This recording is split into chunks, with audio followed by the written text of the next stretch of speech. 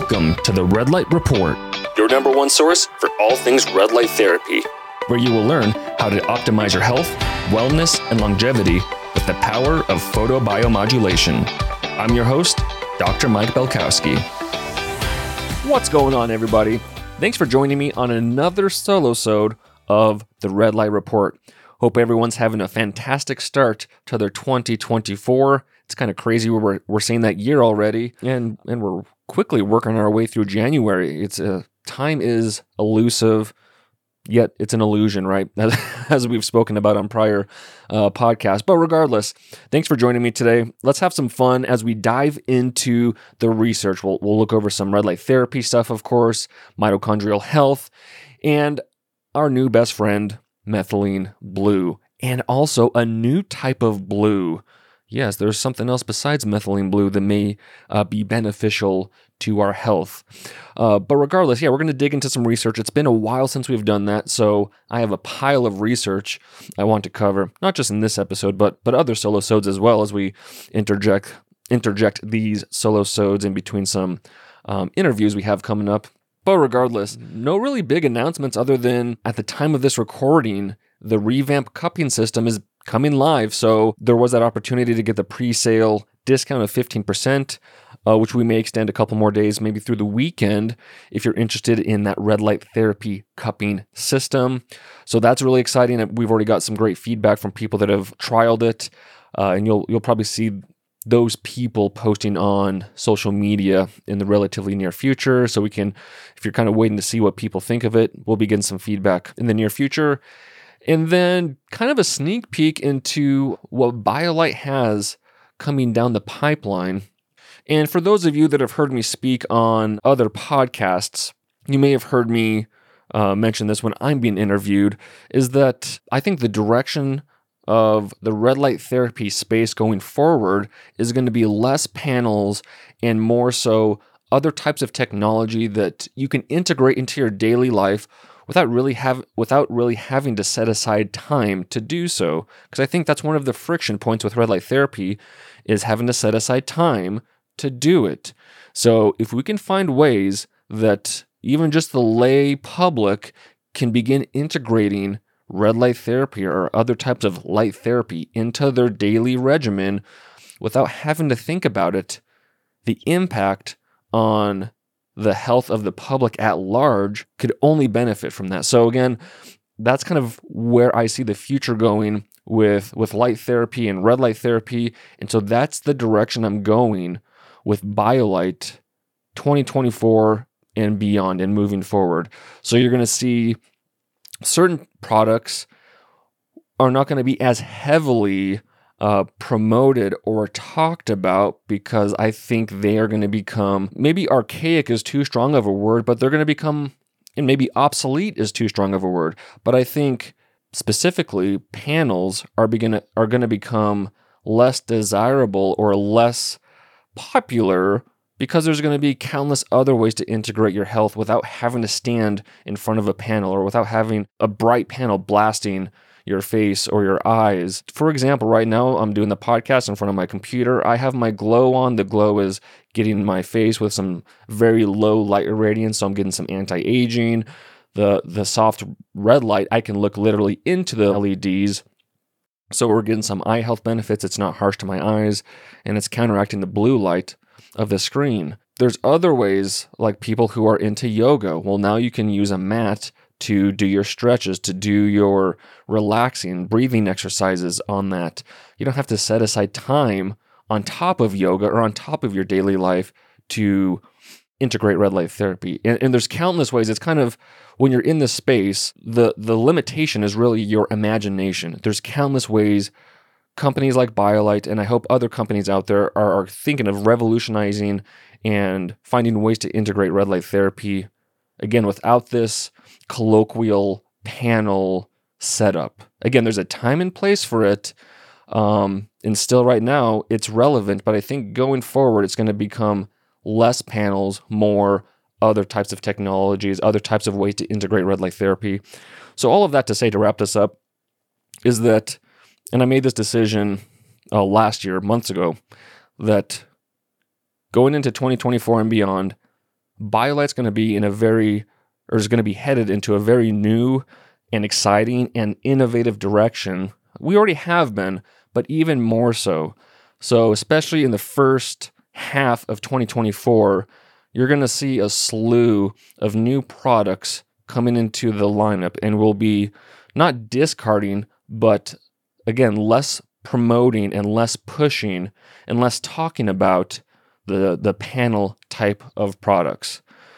So if you have a panel or you're looking into a BioLite panel or even a different company, that's not to say that's a bad investment or that's a bad decision, or specifically if you're looking at a BioLite panel or have a BioLite panel, that doesn't mean you're going to lose customer service and support for those products. Again, this is just a vision. This is how I see the company and really the whole red light therapy space moving forward. Is less panels, more other types of technology. And you'll see what I mean as BioLite continues to release new products. For example, we already have a couple of other new and innovative ways we're going to integrate methylene blue. So of course, right now we have BioBlue, which is essentially that enhanced methylene blue supplement. But we already have a handful of new ways we're going to be integrating methylene blue because, again, methylene blue goes hand in hand with red light therapy. We have a couple of other novel products that are not even on the market that, again, you'll see what I mean when it happens, but these products will be seamlessly integrated into habits or health regimens that people already do. So again, we're not having to set aside 10 or 15 or 20 minutes to do red light therapy. You'll just be doing it without having to think about it and thus reaping the benefits all the same. So I'm really excited to see this all come together and play out. And of course, it's not going to happen overnight. It's not going to happen over 3 months or 6 months or even 12 months. But surely by the middle, let alone the end of 2024, you'll see this vision come into play and you'll see the direction that BioLite is headed as far as a red light therapy company. And really, it's a mitochondrial health company because, again, we have red light therapy, we have methylene blue. Who knows what's coming down the pipeline as we get more and more of this information and research coming to us from all directions as it relates to photobiomodulation, mitochondrial health, and methylene blue.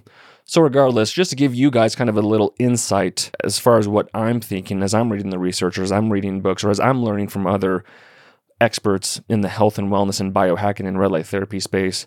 So that's kind of what you can look forward to from BioLite specifically in the short term, I should say, the short term and long term vision of BioLite. But with all of that being said, let's jump into some research.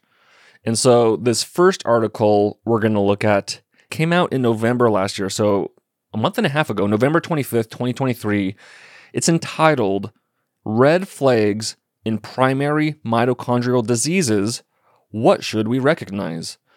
And so quickly, just to go into the abstract, and then we'll touch upon the article here shortly after that.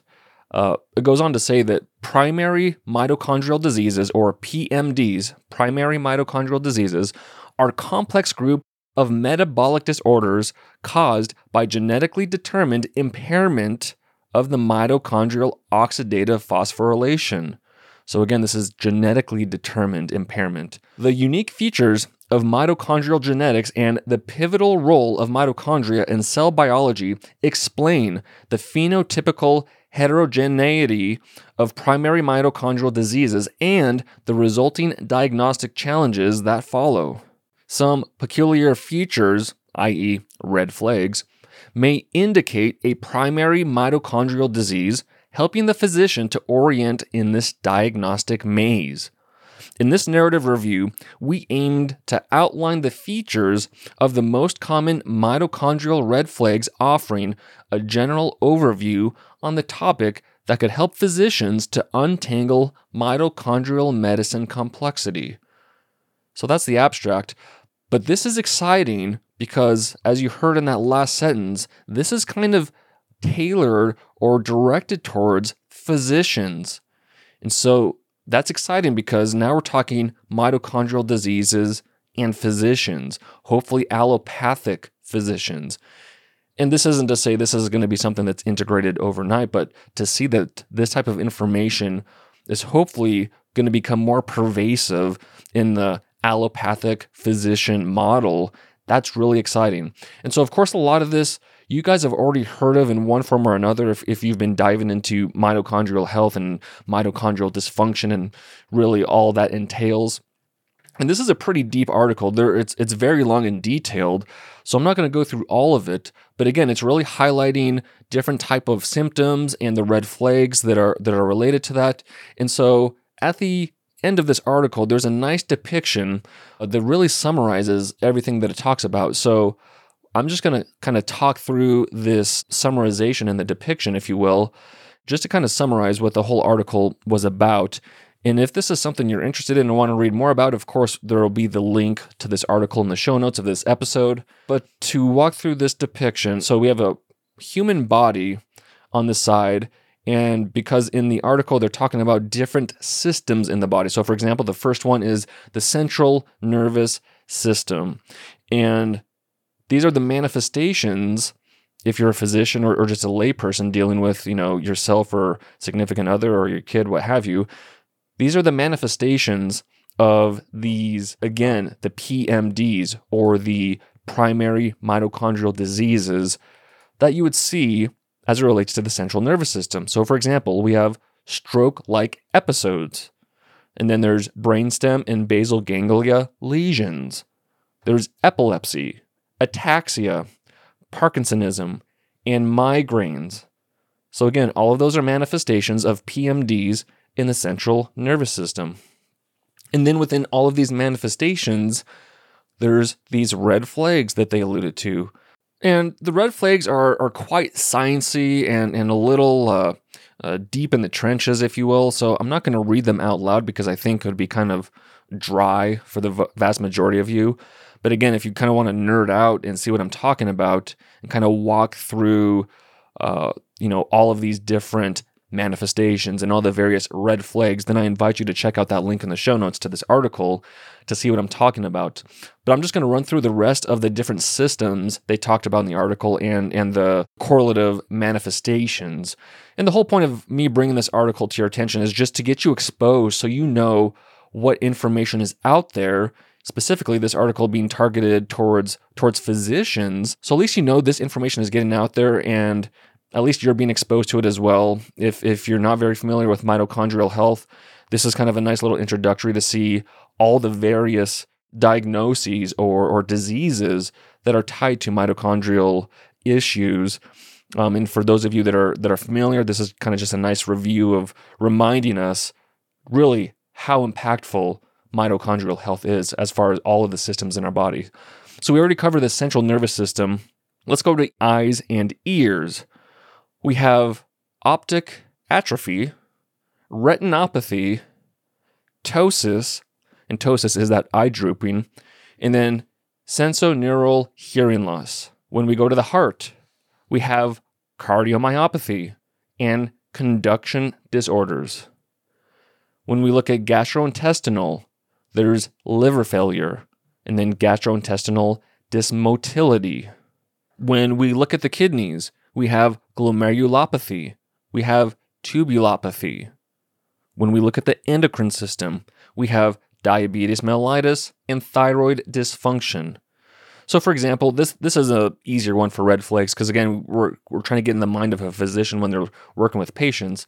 So the red flags for the endocrine system are as such. So for diabetes, it would be young and non-overweight patients. That would be a red flag for diabetes mellitus. The red flag for thyroid dysfunction would be hypothyroidism. So again, this is specifically as it relates to primary mitochondrial diseases, which as a reminder are a complex group of metabolic disorders caused by genetically determined impairment of the mitochondrial oxidative phosphorylation. So again, I'll underscore once again, genetically determined impairment. So this isn't specifically all types of mitochondrial dysfunction. This is, again, genetically determined impairment of oxidative phosphorylation of the mitochondria. So when you're a physician trying to dictate if your patient has a primary mitochondrial disease, a PMD, that's what the red flags are for. So again, hypothyroidism would be a red flag for the PMD of the endocrine system that is thyroid dysfunction.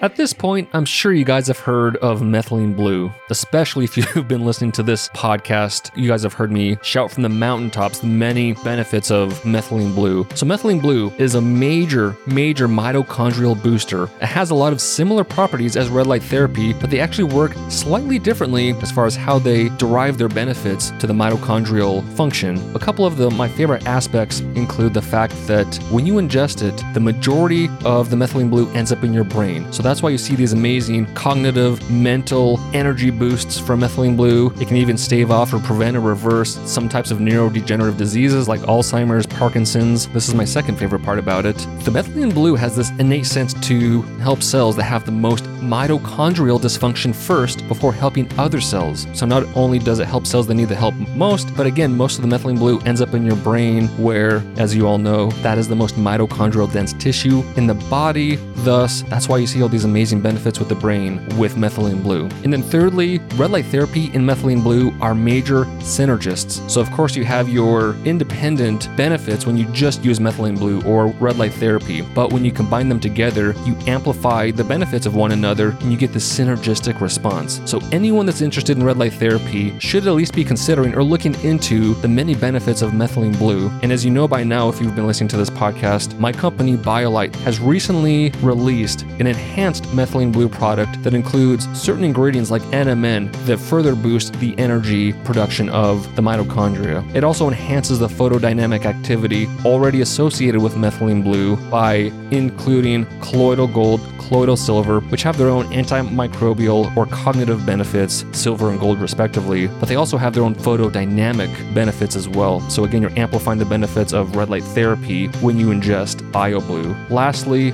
fulvic acid helps you absorb anything that you're consuming when you're also taking it with fulvic acid, so it drives everything deeper into the cells. When you take BioBlue, it helps further absorb the Methylene Blue, the NMN, and the colloidal gold and silver, so you get this enhanced Methylene Blue product with BioBlue. And so, of course, for my loyal listeners, especially you guys that have listened this far into the ad in the middle of the episode here, I'm going to give you guys an exclusive 15% discount on your order of BioBlue. And you can apply that to a single pack or a double pack or a 4-pack or a 10-pack. And of course, with a larger quantity, you actually get an increased discount. Simply use coupon code BioBlue15 at checkout. That's BioBlue15 at checkout, and you can snag that 15% discount off your order of BioBlue. So if you're interested in seeing what all of the excitement around Methylene Blue is about, from its ability to improve cognition, energy, improve mitochondrial function, and furthermore help mitigate or prevent things like Alzheimer's and Parkinson's and depression, pain, cancer, go ahead and give BioLite's Methylene Blue enhanced product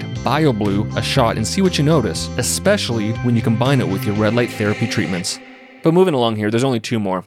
So when we look at neuromuscular, the manifestations are neuropathies, skeletal myopathies, and ocular myopathies.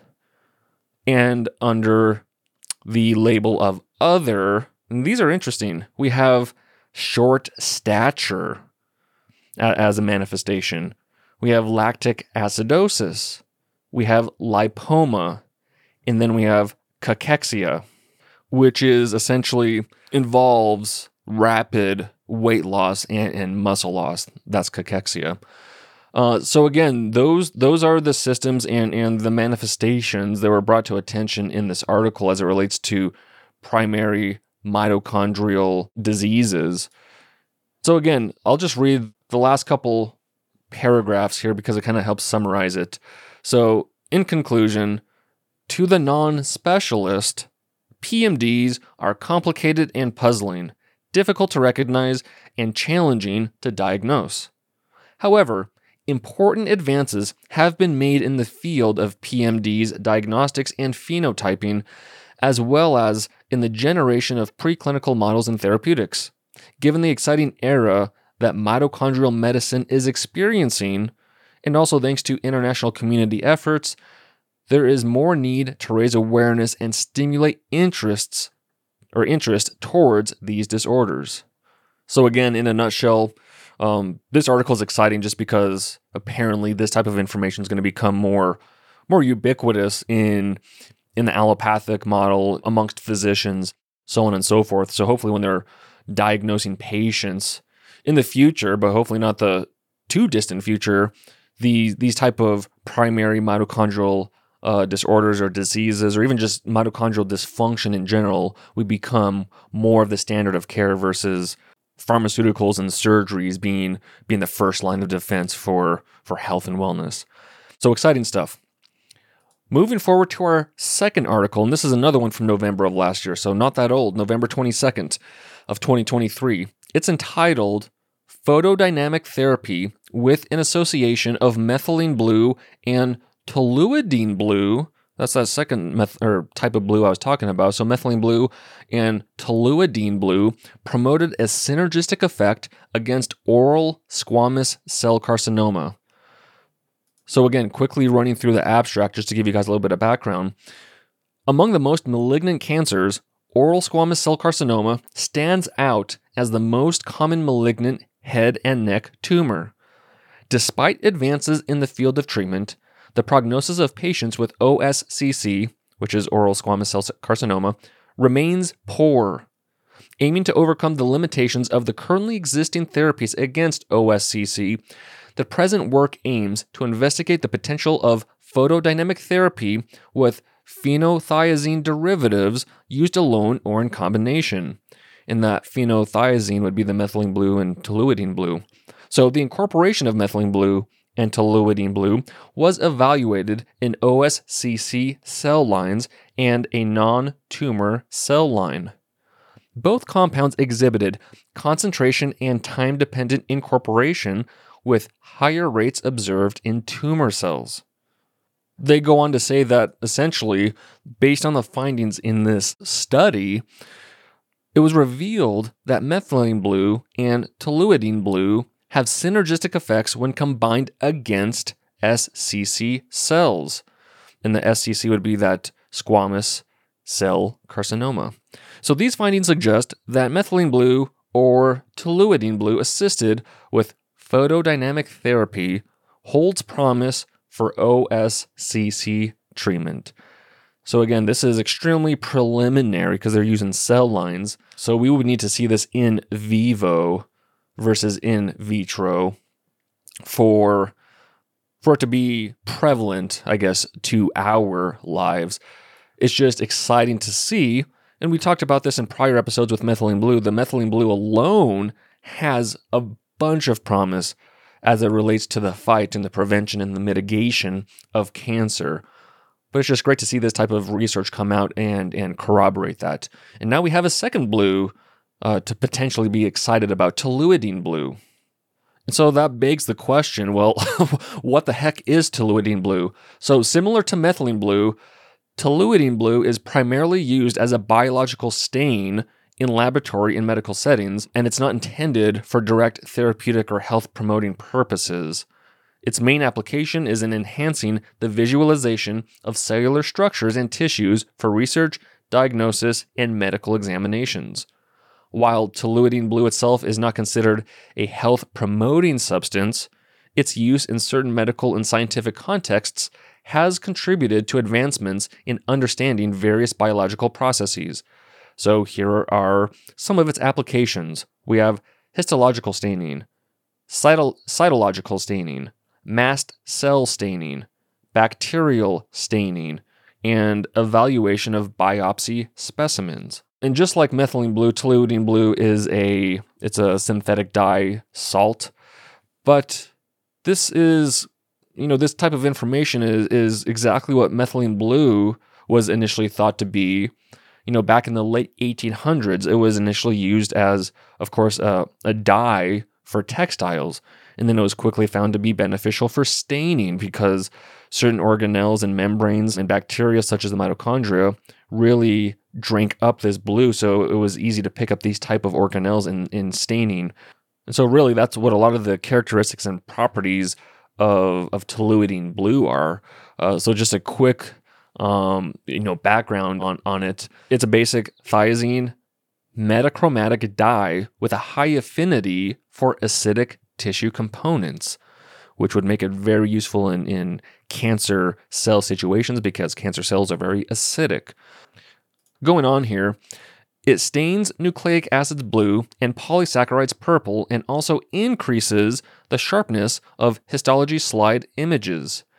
It's especially useful today for staining chromosomes in plant or animal tissues as a replacement for what's called acetoorcein stain. It also says that toluidine blue is often used to identify mast cells by virtue of the heparin in their cytoplasmic granules, and so on and so forth. But you get the picture.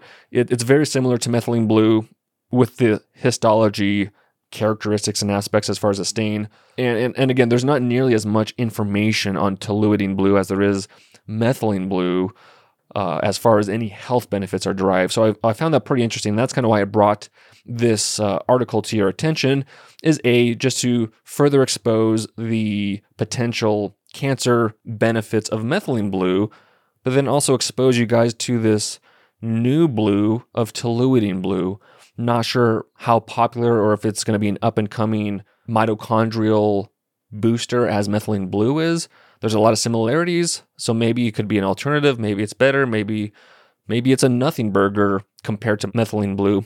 But at least now you've been exposed to it. You're aware of it. And so regardless, at the end of the day, this article just points to that methylene blue and toluidine blue, again, have synergistic effects when combined against oral squamous cell carcinoma.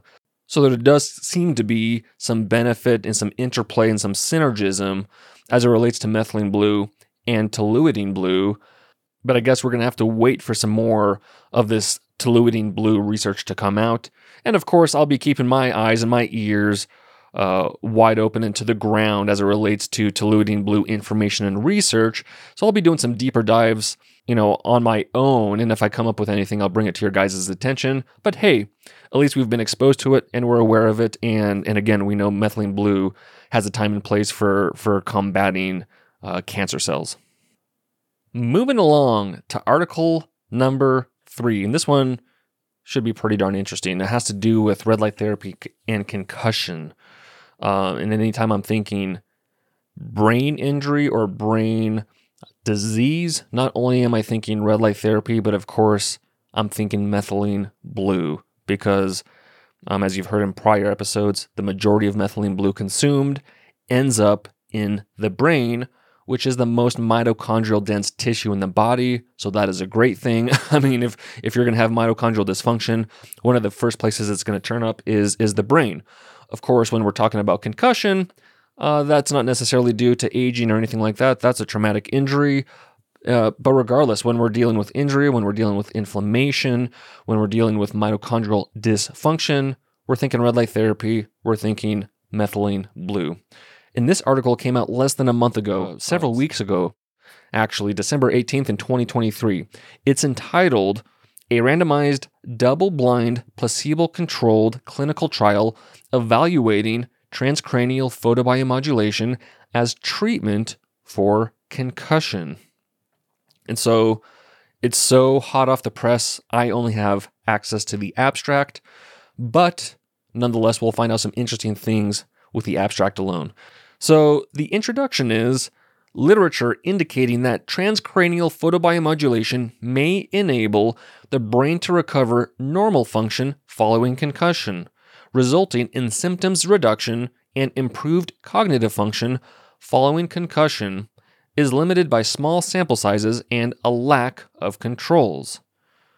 So the methods used for this study, they conducted, of course, a randomized, double-blinded, placebo-controlled trial examining the effect of 6 weeks of transcranial photobiomodulation in patients 11 years or older who received care for persistent post-concussion symptoms between September of 2012 and December of 2015.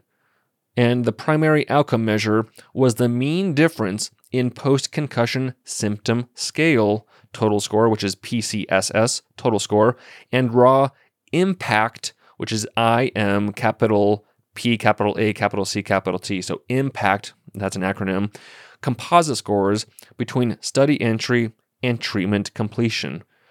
And so my initial job as a physical therapist, this is stepping away from the article, of course, but my first job as a physical therapist was at an outpatient clinic that we quote unquote specialized in treating concussions.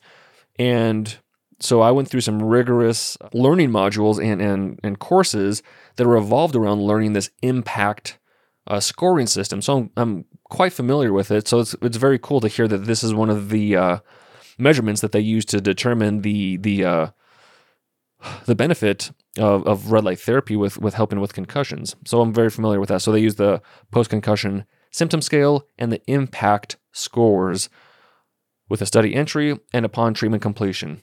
And so participants received 2 10-minute sessions, either with transcranial photobiomodulation units or via 2 placebo units 3 times per week.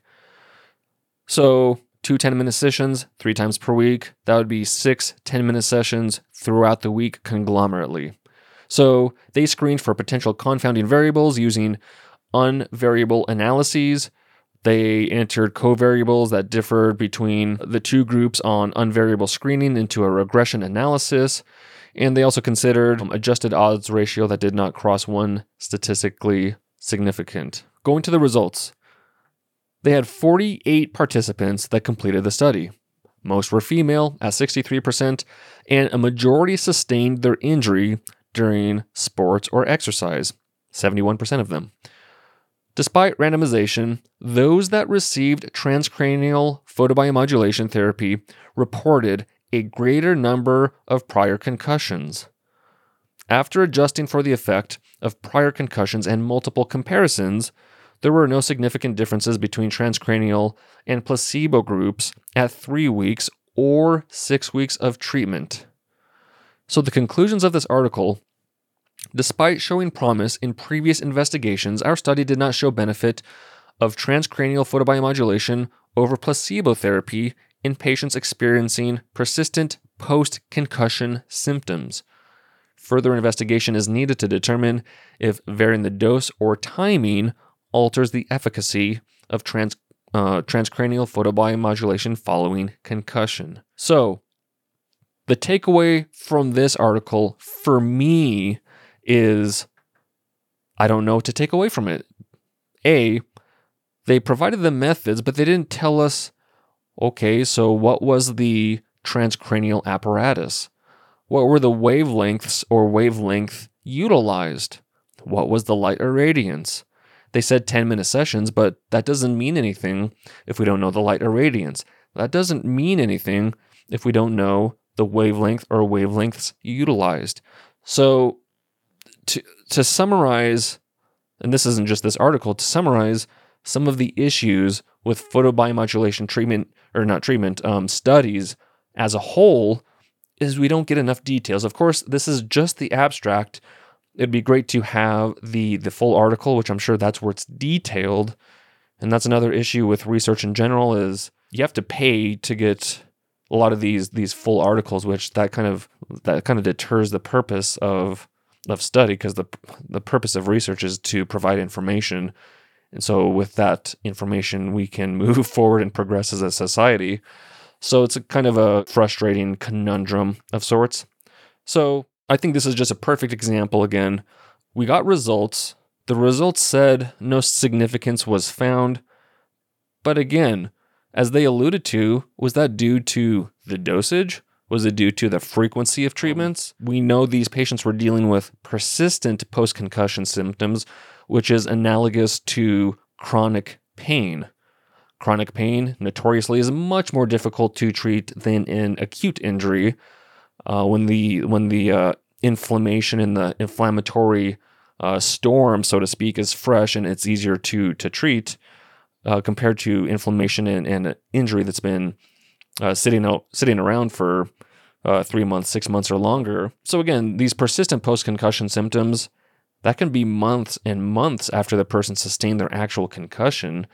So not only is this an issue of what were the dosages, what were the parameters, but also how long had these people been post-concussion? Are we talking weeks? Are we talking months? Are we even potentially talking a year or 2 years? Or multiple, I should say.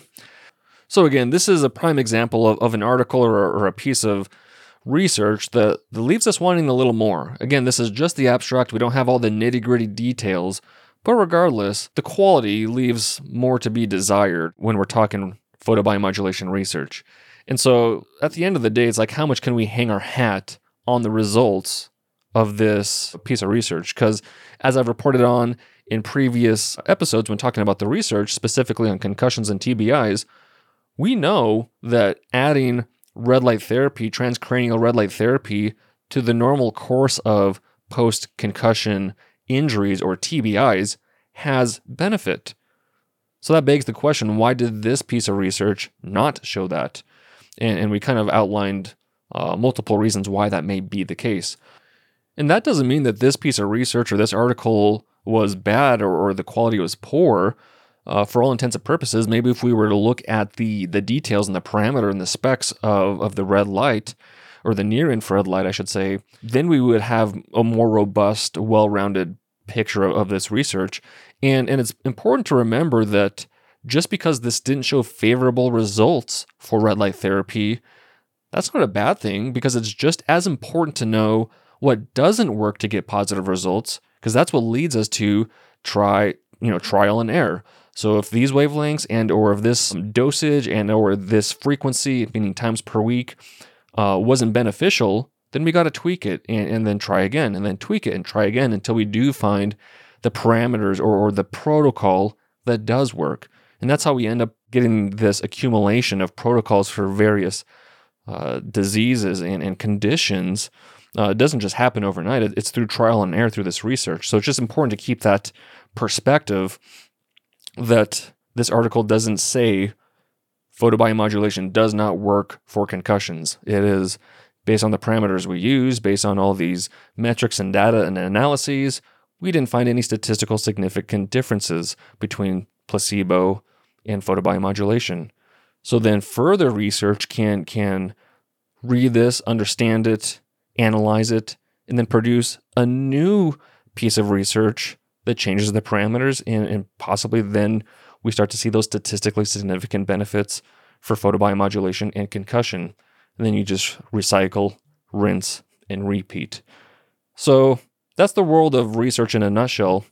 They're not all home runs, but in the end, the studies that don't necessarily show the positive benefits we're looking to attain are just as important, because they pave the road for future studies to tweak those parameters and tweak those settings to ultimately find those benefits that we're looking for. But let's wrap things up today with an article that came out this year. It came out January 1st, 2024. It's entitled Photobiomodulation Therapy Plus Usual Care. I think that's an interesting term. Usual care is better than usual care alone for plantar fasciitis, a randomized controlled trial.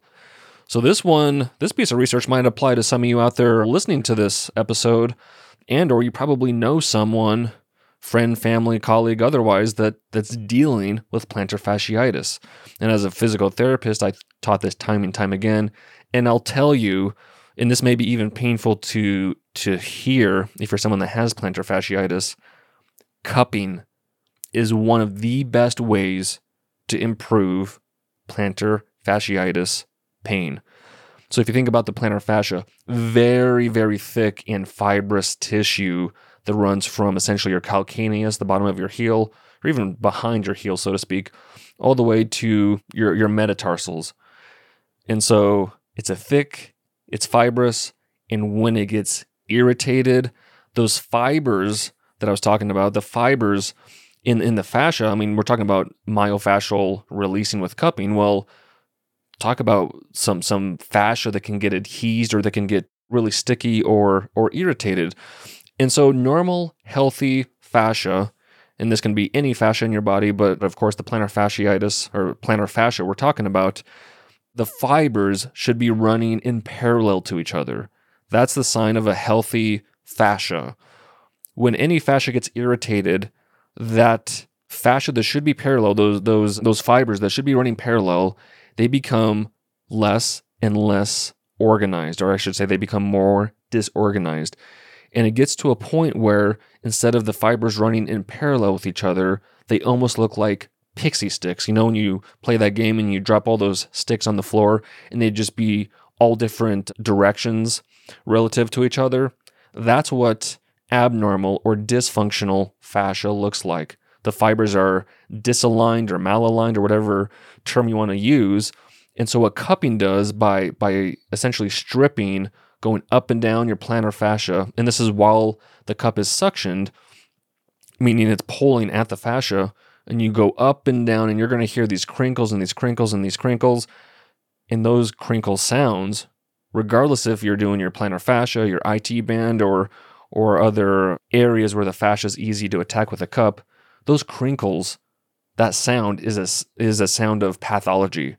You should get to a place, or if you're a person with a healthy plantar fascia, you can cup the bottom of your foot and it may be, not comfortable, but you're not going to hear those crinkly sounds. So all of that to say, by cupping your plantar fascia consistently, if you're on the verge of plantar fascia, if you have chronic plantar fasciitis, cupping, I found by treating my patients, even cupping alone, not even utilizing dry needling, cupping alone made the biggest difference in reducing and reversing plantar fasciitis pain with my patients. So I'll just throw that out there since we're on the topic. But let's move along here into this article because it's pretty darn interesting. Again, from January 1st of this year. So the introduction, just a little background on plantar fasciitis. Plantar fasciitis is the leading cause of heel pain in ambulatory settings, affecting up to 10% of adults. Though the name is misleading, plantar fasciitis is not primarily an inflammatory condition. Repetitive trauma to the connective tissue causes acute inflammation. However, it is a combination of tissue destruction, fascial thickening, collagen necrosis, matrix calcification, perifascial edema, and alterations in vascularization that lead to the debilitating pain associated with plantar fasciitis. So, conservative plantar fasciitis, which consists of reduced activity loading, icing, which I'm not a fan of personally, that's a different story, stretching, orthotics, and taping and bracing. I'm also not a fan of orthotics and taping and bracing for the long term. Short term, I guess it's fine, but it kind of acts as a crutch. And that's another soapbox, kind of like I'm not a fan of icing. I think orthotics and this taping and bracing concept is overutilized. But again, that's a topic for another day. So again, conservative plantar fasciitis treatment typically spans 6 to 12 months, which is insane that it takes that long. And it shouldn't, is my point. And improvements are not often seen before 6 weeks of therapy. Again, to me personally, that's asinine. You should be able to improve symptoms quicker. If you're dealing with chronic, again, that's a different story. But in general, if you're dealing with the colloquial plantar fasciitis, it's kind of a new injury for you. It shouldn't take that long to resolve. In some resistant cases, more aggressive, sometimes painful and invasive treatments are required, such as corticosteroid injections. I'm going to step in here again. You should avoid corticosteroid injections like the plague. Again, that's another crutch because it relieves the pain, which feels great, but then it inevitably comes back because you didn't treat the root cause. On top of that, and this is even a bigger issue as it relates to corticosteroid injections, every time you have one of those injections, you accelerate the degeneration of the collagen, of the tendons, of the ligaments, because people get this in their shoulder, they get it in their knee, they get it in their back. Every time you use corticosteroid injections, you're accelerating the degeneration of those tissues. And again, it's this vicious cycle where you get a corticosteroid injection and then you're pain-free for 6 months, but then the pain comes back. So you get another corticosteroid injection and then the pain comes back in 3 or 4 months and then you go get another one. And so each time you get one in the same area, the duration of the relief is shorter. And again, you're further accelerating the degeneration of the tissues, which is creating a long-term issue. So, if you can avoid the corticosteroid injections, or if it's offered to you, politely say no. That's just my tip of the day. But again, so if we're talking about resistant cases of plantar fasciitis, the more aggressive, sometimes painful, invasive treatments are the corticosteroid injections. Then we have radiation, platelet-rich plasma injections, and of course, surgery. Photobiomodulation is an emerging therapy that uses non-ionizing, visible, and near-infrared light to affect endogenous chromophores and elicit photochemical events at the cellular level. Photobiomodulation therapy has been shown to improve other tendinopathies in studies of lateral epicondylitis, which is tennis elbow, shoulder tendinopathy, and Achilles tendinopathy when using optimized wavelengths and dosing parameters. That's music to my ears, optimized wavelengths and dosing parameters. That sounds like a great protocol. The clinical benefit of photobiomodulation therapy for tendinopathies is thought to be mediated by collagen production, alignment of collagen fibers, just like I was talking about with cupping, and other mechanisms. So again, they're already saying that red light alone helps align the collagen fibers, but then you compound that with the benefits of cupping, like I'm talking about, and with that revamped cupping system that BioLite just came out with, you're combining cupping and red light therapy at the same time. So you're getting this combo treatment by using one therapy, so to speak, or one modality. But moving along here, recent meta-analyses have reported positive findings supporting photobiomodulation as an effective treatment modality for plantar fasciitis, though the conclusions are somewhat heterogeneous due to inconsistent dosing parameters. Here we go again. We're talking about issues with the photobiomodulation research. So we're getting inconsistent wavelengths and power, application duration, intensity, and so forth. So specifically, the quote-unquote dose of photobiomodulation therapy is denoted by the intensity, which is shown as joules over centimeter squared. And so the intensity of the light delivered to the target area. However, the intensity is a product of the power, watts, and the application duration in seconds. Thus, equivalent quote-unquote doses could be achieved by proportionally increasing or decreasing both the power and application duration. Unfortunately, many studies do not adequately report these values, making direct comparisons difficult. As with any treatment, choosing the correct dose is essential to optimizing safety and efficacy. And ladies and gentlemen, look no further than the article we just covered about the concussions.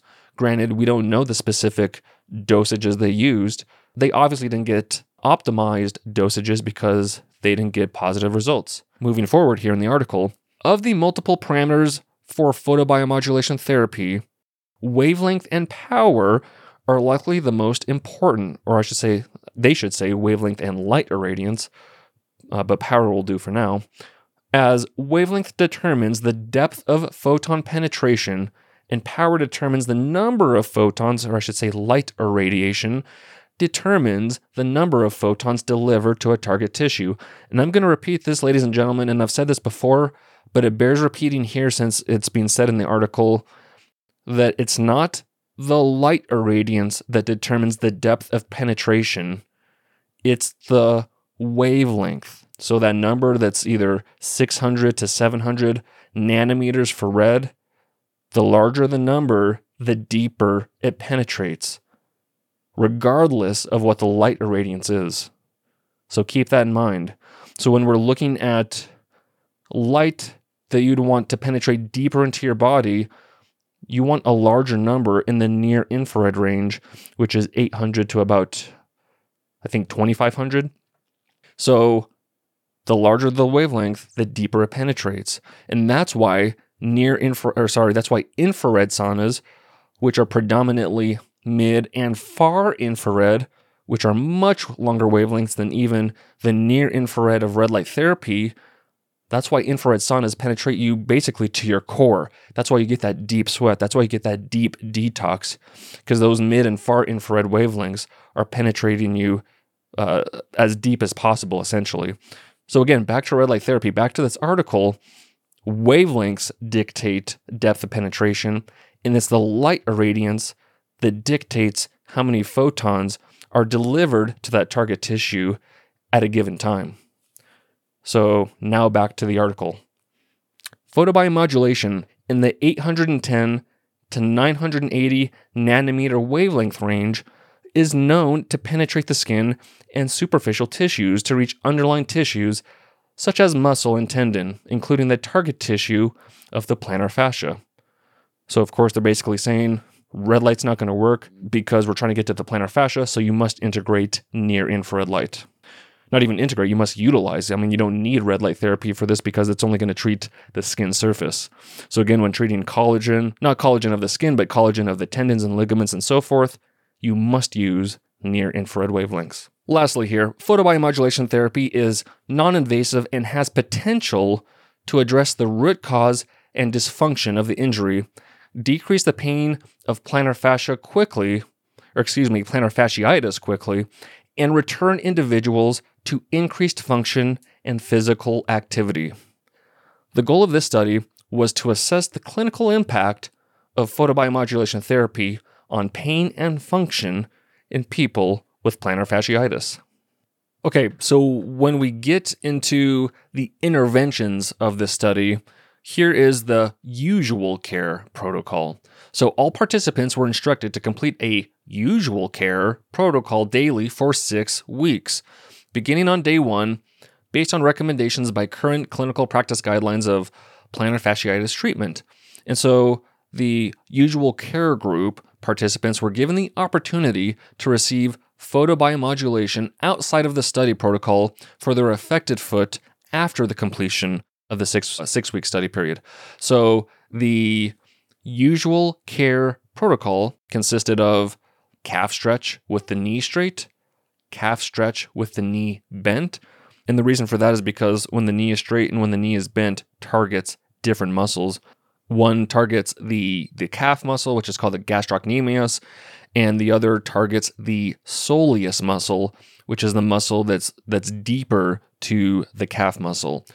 And of course, both of those attach become the Achilles tendon, and the Achilles tendon eventually turns into the plantar fascia.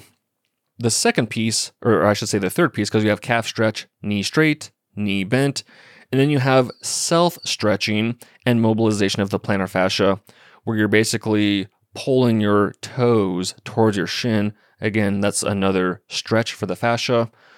Then you have single leg balance. You have toe taps, where your foot's on the ground, you bring your toes off the ground, toes back on the ground, toes off the ground. So again, that's like a more active stretch for the fascia. Then you have calf raises. And then you have your ankle inversion, eversion strengthening. So again, the usual care group did those every day for 6 weeks. And then we have the photobiomodulation therapy protocol. So both intervention groups received photobiomodulation 3 times a week for 3 weeks for a total of 9 treatments and completed the usual care protocol daily for 6 weeks beginning on day 1. All participants in both photobiomodulation groups received the same dose at each treatment session. The only difference between groups was whether photobiomodulation therapy was delivered fast or slow. So here, fast photobiomodulation therapy refers to a dose of 10 joules per centimeter squared delivered for 1 second per square centimeter of skin at 10 watts, while the slow photobiomodulation therapy refers to the same dose of 10 joules per centimeter squared, but it was delivered at 0.4 seconds per square centimeter of skin at 25 watts. So to achieve a standardized photobiomodulation therapy dose of 10 joules per centimeter squared, the study team calculated the area of each participant's foot and calf at baseline and varied the time over which the total dose was delivered by calibrating the output power of 10 watts or 25 watts. So they did use a laser for this, of course, which had a blend of 20% 810 nanometer and 80% 980 nanometer wavelength. So basically a blend of 1 to 4, if you will, meaning for every 1 part 810, there was 4 parts 980, meaning the most of the near-infrared light they used was of the longer form, meaning it penetrated deeper into the body. So that's interesting to note, and that's good to know. The outcomes. So when it's all said and done, the primary outcomes were pain, assessed by the Defense and Veterans Pain Rating Scale, and function assessed by the foot and ankle ability measure. All participants completed daily diary for 6 weeks, beginning on day 1. And in addition, they tracked self-reported activity, mood, sleep interference, and stress. But we're going to gloss over, the sample size, randomization, statistical methods. Those are kind of boring to read. So let's just jump to the results. Again, if you want to check out anything and everything in this article, just check out the link in the show notes below, or to this episode. But let's get to the results. And so for outcomes and estimation, for pain, because there was no difference in outcomes between the two treatment groups for the primary analysis, the photobiomodulation groups were pooled. Both photobiomodulation groups received the same dose, 10 joules per centimeter squared, with the only difference being the speed at which the total dose was delivered, either slow at 1 second per centimeter squared or fast at 0.4 seconds per square centimeter. And I think they actually articulated that backwards above.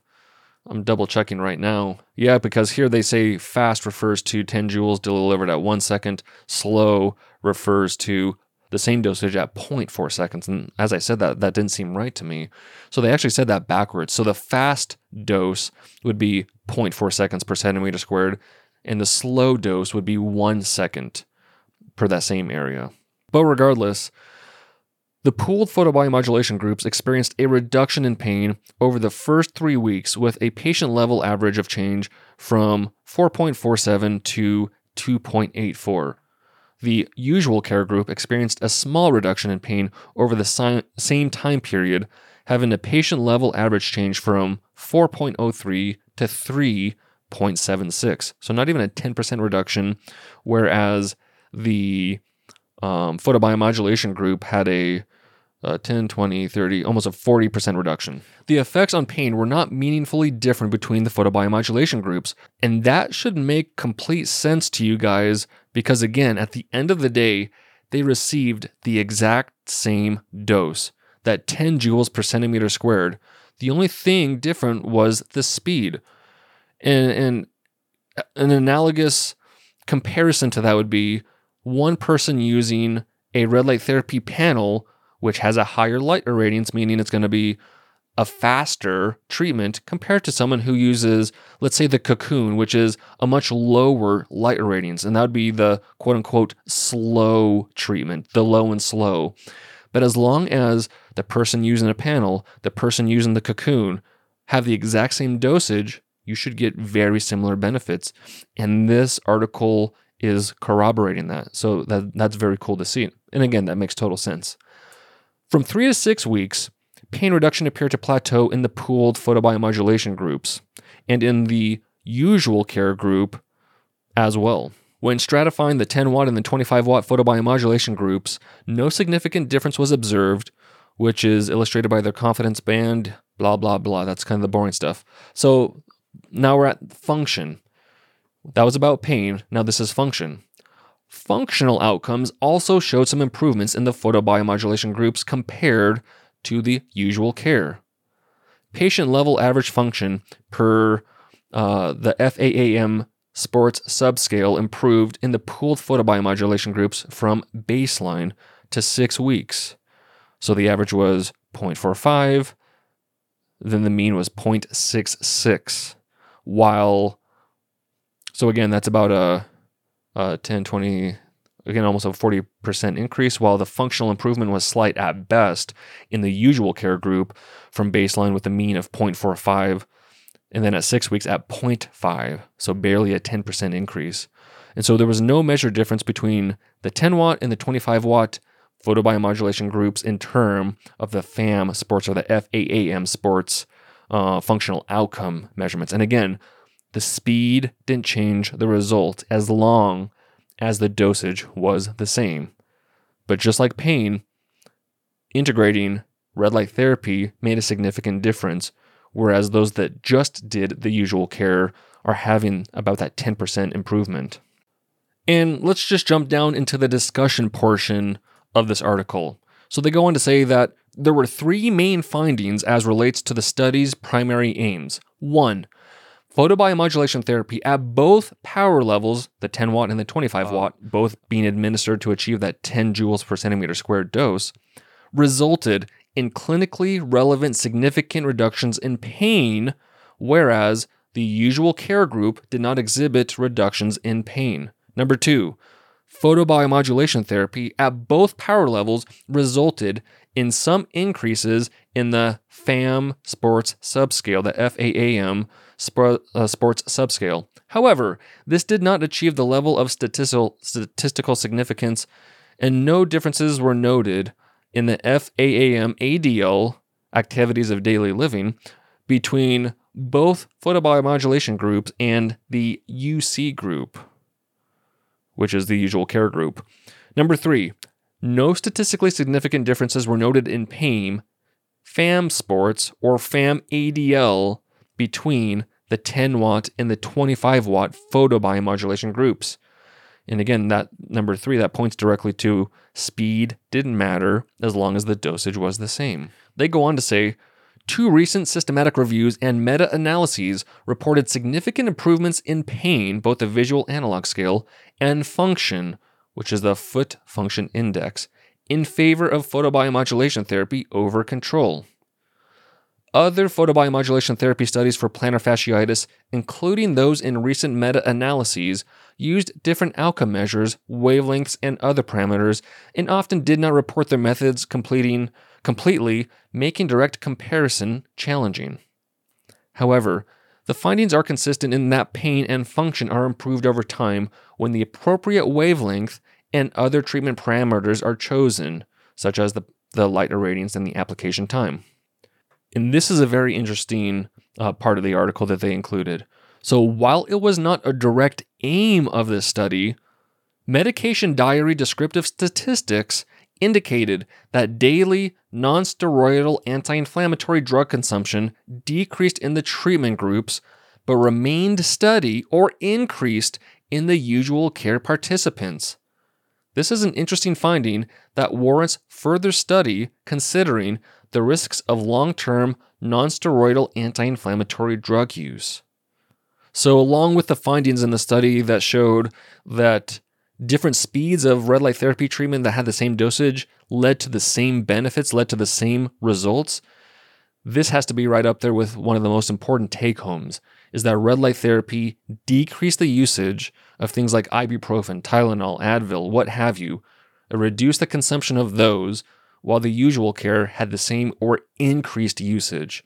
And again, this isn't new results because we know that red light therapy has the same anti-inflammatory effect as non-steroidal anti-inflammatory drugs, but without potentially disrupting and degenerating your gastric lining or your GI lining. So we already know that, but to further corroborate that in the study without them even trying to look at that per se, that's a massive, massive take-home point. Again, light therapy, low risk, high reward. And we've seen this in thyroid studies as well. It's like people are doing red light therapy for less than 10 treatments, and they're cutting their medication in half or getting off of it altogether. So this is one of the beautiful aspects of light therapy, particularly red light therapy, is the positive benefits we see as it relates to medication or drug usage. And to wrap up this article, let's just jump to the conclusion. There's a lot more in the discussion, and I invite you guys to go check out that article to read it all, but we kind of covered the highlights for the purpose of this episode. So the conclusion: the standardized photobiomodulation therapy protocol plus usual care resulted in statistically and clinically significant decreased pain and improvements in function in the FAM sports subscale compared to usual care alone. Additionally, there was no difference in outcomes between the groups receiving 10 watts and 25 watts output power with a standardized energy density of 10 joules per centimeter squared over the long term, with improvements being sustained at the 6-month follow-up point.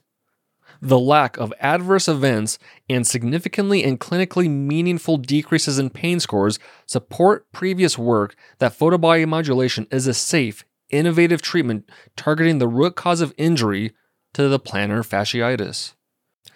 So if you know anyone, family, friend, colleague, or yourself, point them in the direction of this episode. Have them listen to at least this portion where we discussed the article on plantar fasciitis, because essentially if they're not using red light therapy, but they're just doing the colloquial physical therapy and the stretches, the strengthening, the mobilization, all that stuff, but they're not using red light therapy, then this article is clearly saying they're missing out on a lot of potential benefits and a quicker recovery, reduced pain, improved function. So please share this with anyone dealing with plantar fasciitis. At the end of the day, it's a no-brainer after reading this article. So that's all I have for you today, guys, but I hope that was a fun little review of the 4 research articles. We really covered a lot from plantar fasciitis to red light therapy and concussions, and the whole thought process behind an article that doesn't necessarily show positive results. We looked into methylene blue and toluidine blue as it relates to fighting oral squamous cell cancer. And then we looked at red flags in primary mitochondrial diseases. So we covered a lot of different topics. I hope you found it beneficial.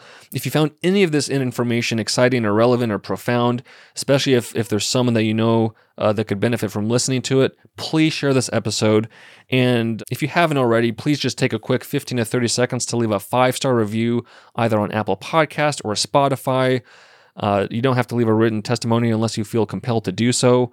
But again, the more ratings we can get for the episode, the more that people can get exposed to this same type of information that you've enjoyed and learned from. Enjoy your January. Enjoy your beginning to 2024. I hope you're integrating red light therapy and getting your full spectrum sun exposure. But as always, I'll see you guys on the next episode. As always, light up your health. Thank you for listening to the Red Light Report. If you like what you heard today, go ahead and leave us a review on iTunes and other podcast platforms to help spread the word so other people can learn about the many health, wellness, and longevity benefits of red light therapy. If you're looking for more educational content, check out our Instagram page @biolight.shop and our YouTube channel, BioLight. I'm Dr. Mike Belkowski, and I'll see you on the next episode.